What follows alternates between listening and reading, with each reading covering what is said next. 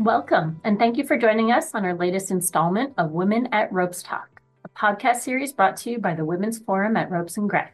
I'm Christine Moundas, a healthcare partner at Ropes and Gray based in New York, and I'm co-head of the firm's digital health initiative. On this episode, I'm joined by my colleague, Alyson Gal, who's based in Boston. Hi, Alyson. To start, could you please introduce yourself and provide an overview of your practice? Sure thing, Christine. I'm in our Capital Solutions and Private Credit Group. I started my career as a finance and bankruptcy lawyer, and right now I typically work with private funds that are doing creative investments that are bespoke or require some special sauce. And who's your special guest that you'll be interviewing on this episode? I'm really thrilled to be interviewing Jenny Walsh, who is an investment professional at Sixth Street Partners. Sixth Street is a $75 billion investment firm with a really broad mandate. They do tons of interesting things, and I've worked with them for many years. And how'd you meet and start working together? Well, Jenny is one of the investment professionals on the deals there. We've been working together on financing transactions for quite some time. And what would you say is the most notable thing about Jenny's career? What I've been struck by in chatting with Jenny in the past about her career, and the reason I thought her experience would be great to share in this forum, is how she provides a window into how creative and collaborative it can be to be an investment professional at a large investment fund, particularly where the culture is one that encourages people to grow and take on additional challenges and responsibilities. That's excellent. With that, I'll turn it over to you and Jenny. Hi, Jenny, and thanks very much for being with us today. Can you introduce yourself to our listeners? Sure, happy to. Thanks for having me. My name is Jenny Walsh, and I co-lead the consumer investing team at Sixth Street, which is a large alternative investment firm based in San Francisco. My responsibilities here range from leading and sourcing new transactions to supporting our existing management teams and investments and continuing to build out our consumer team here. I'm also really involved in a handful of our sports investments. I'm very proud to be a board member at Bay FC, which is the national women's soccer team we are bringing to the Bay Area in 2024, as well as I'm also involved in our investment in the San Antonio Spurs. On a personal level, I live in San Francisco with my husband and our 5-year-old Labradoodle who rules our house. That's great. Well, thanks, Jenny. And could you tell us a little bit about how long you've been at Sixth Street and the various roles that you've had at the firm? So I joined Sixth Street in 2016 and have been here ever since. I started as an associate and have been with the team through today, which I'm now a managing director on the team. Through that time, Sixth Street has grown quite rapidly, which has been fun to be a part of. And we've also built a lot of different teams over that time. And about 3 years ago, the partner group approached me about building out our consumer team. We've been doing some very interesting investments within the consumer space opportunistically over time and realized that to get deeper and do more of those interesting deals, we needed to build out a full team. So I spent about a year of my time doing that. And then on the back of that, we decided to invest in resources to build a full team. We hired someone externally named Kayvon Haravi, who is awesome to be my partner in leading the team. And we now have 8 people in San Francisco focused on consumer. Wow, that's exciting to be part of a new platform. For those who don't know, like me, what do you mean when you talk about investments in consumer? Like, what kind of investments are you talking about? What would a company be doing to qualify for that kind of a title? It's a huge market and a really large landscape. I think it can wear a lot of definitions at different firms, but for us, it's any business who interacts with a consumer or whose end market is a consumer. So that can take its shapes in many different ways. It can be a gym that you walk into every day. It can be a restaurant that you eat at. It can be a med spa where you get your Botox, or it can be a more technology enabled business like ClassPass, for example, where you're using the aggregated platform to find a fitness class and then attend that fitness class. So it's really everything from your traditional brick and mortar stores all the way through technology enabled businesses that help enable a consumer transaction.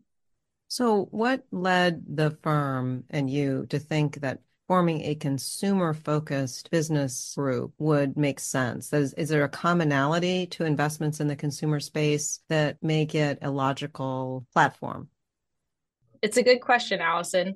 We've been making consumer investments opportunistically since the beginning of Sixth Street in companies like Spotify and Chobani. And as we thought about where we wanted to build incremental industry teams at Sixth Street, consumer was an obvious area. It's a massive category of GDP. And we found as we dug deeper in the space that many of the businesses had characteristics we love at Sixth Street, regardless of the industry. And that is strong, underwritable unit economics and predictable long duration cash flows. These attributes gave us conviction to go out and build a bigger team around the sector. It's interesting because the range of deals that you're talking about, it can be things that consumers buy. It can be places that consumers go to enjoy themselves, to recreate and to exercise and get fit. It sounds like the commonality is that you're figuring out what appeals to people and what they need. Does that sound correct?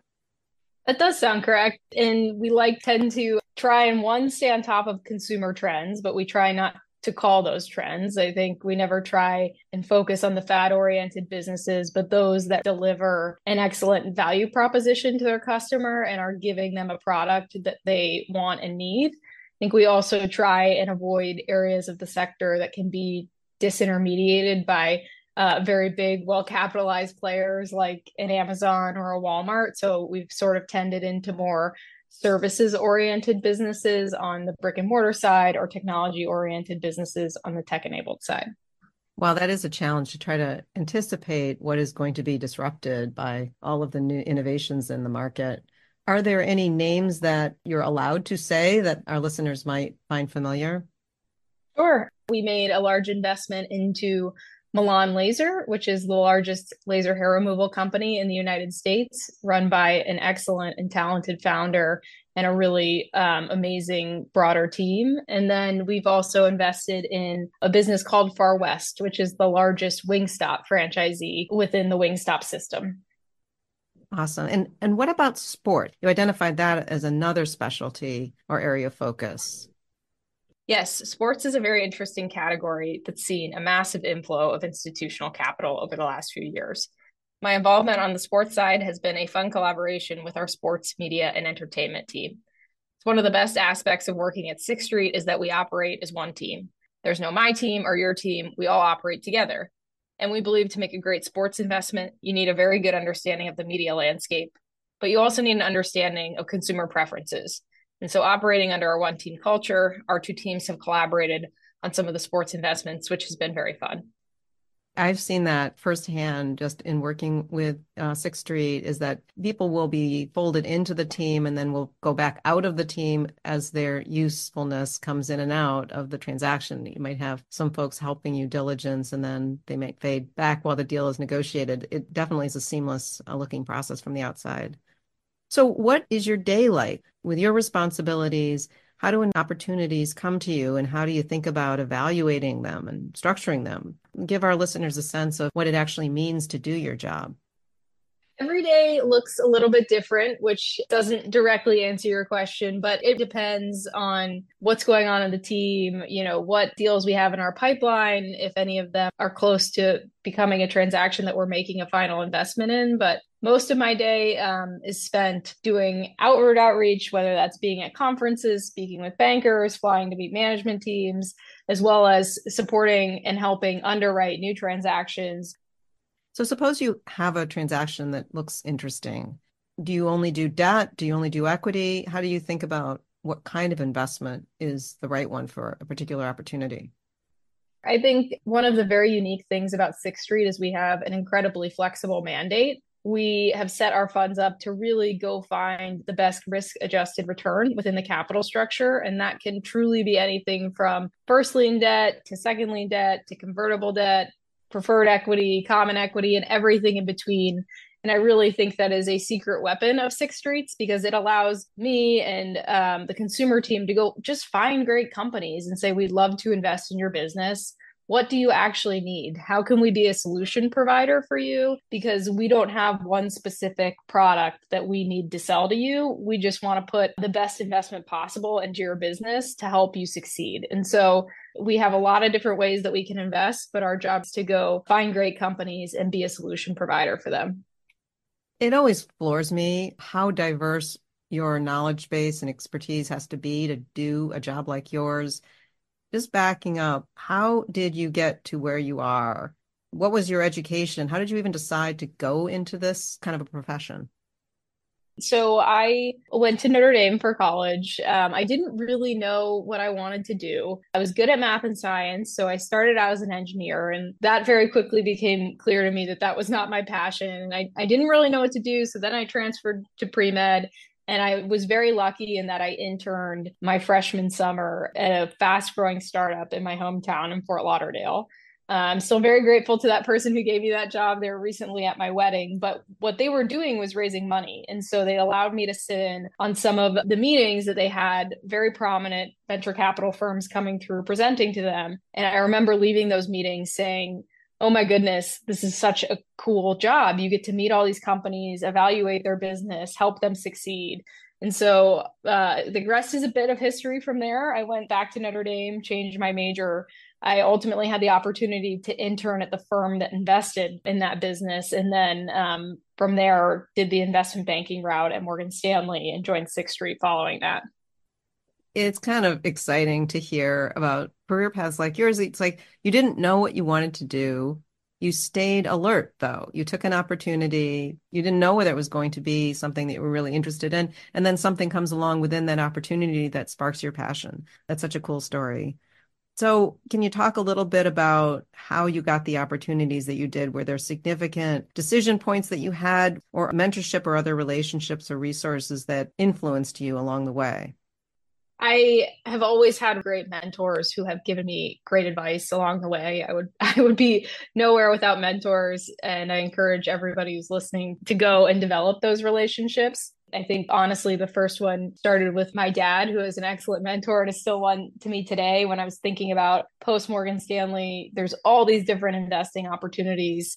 How do I figure out, which one I want? And I think he helped me lay out my priorities, which was a young and hungry team, a growing business, and a place where I'd get a lot of different deal repetitions and across a lot of different types of investments. And that's what led me to taking the job at Sixth Street, as I saw this team of young partners growing a business rapidly and doing really interesting transactions. Within Sixth Street, I've been very blessed with some really amazing mentors who have pushed me to take on new opportunities, to be a part of building a consumer team. One, pushing me to take the opportunity, and two, supporting me along the way as we've built out our team and are building our brand within the space. So as you develop and increase in responsibility and frankly, what's expected of you, are there things that you do to keep yourself well informed about what's going on in your industry, or just educated in a way that enables you to spot, oh yeah, this is an opportunity, but now I'm worried that there's an opportunity for another market player to disrupt? Just how do you get smart on all that stuff? I think there's two things. The first is just being fully engaged within your industry. So that's flying to conferences, spending time with management teams, reading all the big publication trades within the industry. I would say interacting with people who are operating businesses day to day in that industry are the conversations that I find most useful. And I never pretend to know more than them, because I know that I don't. And so I always try and be a student of their business when I do spend time with them. I would say the second piece of it, outside of the industry focus, is just the pattern recognition of a Sixth Street deal. One of the things I love about working here, particularly when I was younger, is that all of our committees are open. Whether it's an infrastructure, consumer, or tech deal, everyone is able to show up and listen to the discussion. It provided me this incredible opportunity to see the patterns of what Sixth Street likes about a business, regardless of what industry it's in. I found that the overlap between all these businesses was actually pretty dramatic. Although I operate in the consumer sector today, there are things that Sixth Street likes in all deals that I'm trying to find. Yeah, and being in those committee meetings, I'm sure you got to hear from a lot of senior people with a lot of experience. I mean, that's a great learning opportunity in itself. Definitely. Even as the firm has grown, we still go around the room and everyone gives their perspectives on the opportunity. I believe listening to those perspectives of our founding partner and the deal teams week in and week out were and still are truly invaluable to me. So, do you think that you have the personality type that is common for this job? Are you an extrovert, a gregarious person? Is that what it takes to be a successful investment professional? Do you have to be able to go to a cocktail party and immediately be able to strike up a conversation with anyone you meet? It's a great question, Alyson, because it's been a skill I've developed over time. I am generally a talkative person, but I do still, I think like most people, get overwhelmed by a cocktail reception full of people that I don't know. And so it's a skill that you have to develop. One of my favorite mentors, her name's Maggie Wilderotter. She's really talented, always says networking is work. And so thinking about it as this is a skill that I need to develop, and it gets easier and easier. And as you get to know more and more people, you start to build relationships with them, and then people are familiar, and you go to these things and five or six people, and then 10 or 15 people. And so I think there's this common misconception sometimes that people are just super extroverts and everything is so easy for them when they go to these big industry events. But I think there are very few people who that's actually their core skill set, but you kind of need to think about it as this is my job and I'm going to improve on this every single day, or at least that's how I think about it. And do you think that you're by nature a cautious person or a person who likes to take risks? Or have you cultivated a particular personality type along that spectrum in order to succeed at what you do? Doing this job, you need to have the right balance of both skepticism and doing your work and doing your diligence and making sure you are understanding what truly makes the business tick and understanding all the key risks that are inherent in any investment. Because if you can't find risk in an investment, you're probably not looking hard enough. But also balancing that with knowing that there will be risks in every investment and how you can get your head around those and push yourself to be creative about managing those risks so that you can ultimately make an investment. Because you can typically find a reason not to do most investments, but this job is about balancing finding those risks, evaluating them, and then figuring out ways to mitigate them so that you can move forward with an investment. I think that from the outside, at least, your firm, Sixth Street, has such a collaborative structure where everyone's going to have input into the investment and the decision is made collectively, more or less. I think that provides a really safe space for a risk-taking business. Do you agree? Is that a fair assessment? Yes, it is definitely a fair assessment. And it's part of what I love about our culture is I think everyone feels an ownership around every single investment that they make, not just the ones that they are leading or a part of. I'll never forget my first year here. We were going around the table at investment committee, and I kind of gave a little bit of a wishy-washy answer on whether I wanted to do it. And Alan, our CEO, looked at me and said, "Would you put your parents' retirement money in this investment?" And it's just a moment I've never forgotten because that's how everybody at Sixth Street should think about every deal that we do. We all wear each other's risk. We all make decisions together. And we should all be thinking about putting money to work in things that we would put our own money into. So in the process of letting your own career unfold and looking for opportunities and trying to sense what you might be interested in and good at, did you get any great advice along the way that sticks in your head? I've had a lot of great mentors and a lot of great advisors along the way. One of those people happens to be our CEO, Alan Waxman, who's been a huge advocate of my career through my time at Sixth Street. But one little phrase that he gave me back when I was an associate, and he could tell I was maybe a little bit more timid to speak up at investment committee, or I had something that I wanted to say, but it was a really challenging skill for me to develop to speak up in a room full of people that I thought and knew were much smarter than me. Is he taught me this little saying that was, tap the wire. And what that means is if you've got something to say or you think there's an opportunity you should take, walk up to the live electric, either fence or wire, and get close to it and, take the risk. And you might tap it and you might get a little electrocuted, but that's okay. You'll keep moving and you'll learn from it. But don't be afraid to tap the wire and get close to it and take the risk. I just have these images of, like old cartoons where somebody gets electrified. You'll have an interesting frizzed out hairdo.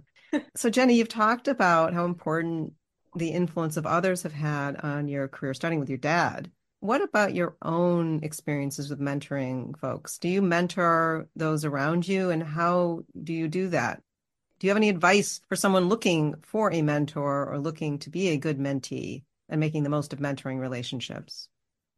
I am aware that I've been given a lot of great mentorship. And so I'm trying to give that back to the next generation of leaders at Sixth Street because I've seen how important that is in my life. And so continuing to develop our team, making sure they feel like they have opportunities, they have a place to come and ask questions and get advice is important to me. And it's something I'm very focused on within the consumer team and within the broader Sixth Street team, particularly within our female investor population. It's something I'm very passionate about growing and developing because female mentors were really powerful for me. In terms of advice for people who want to be mentees, I would say the biggest piece of advice is when you're going to a mentor for questions or when you're having a session with them, always show up prepared. I always had a long list of questions that I had for them that were business oriented and tactical. And I always tried to use every minute that I had with them as something that was going to help me solve problems or obstacles that I had. And then I would typically follow up with them like, hey, you gave me this piece of advice. Here's how it went. I tapped the wire too hard, or it went great. And thanks for the advice. Or is there any other advice you have for me, given it didn't go so well?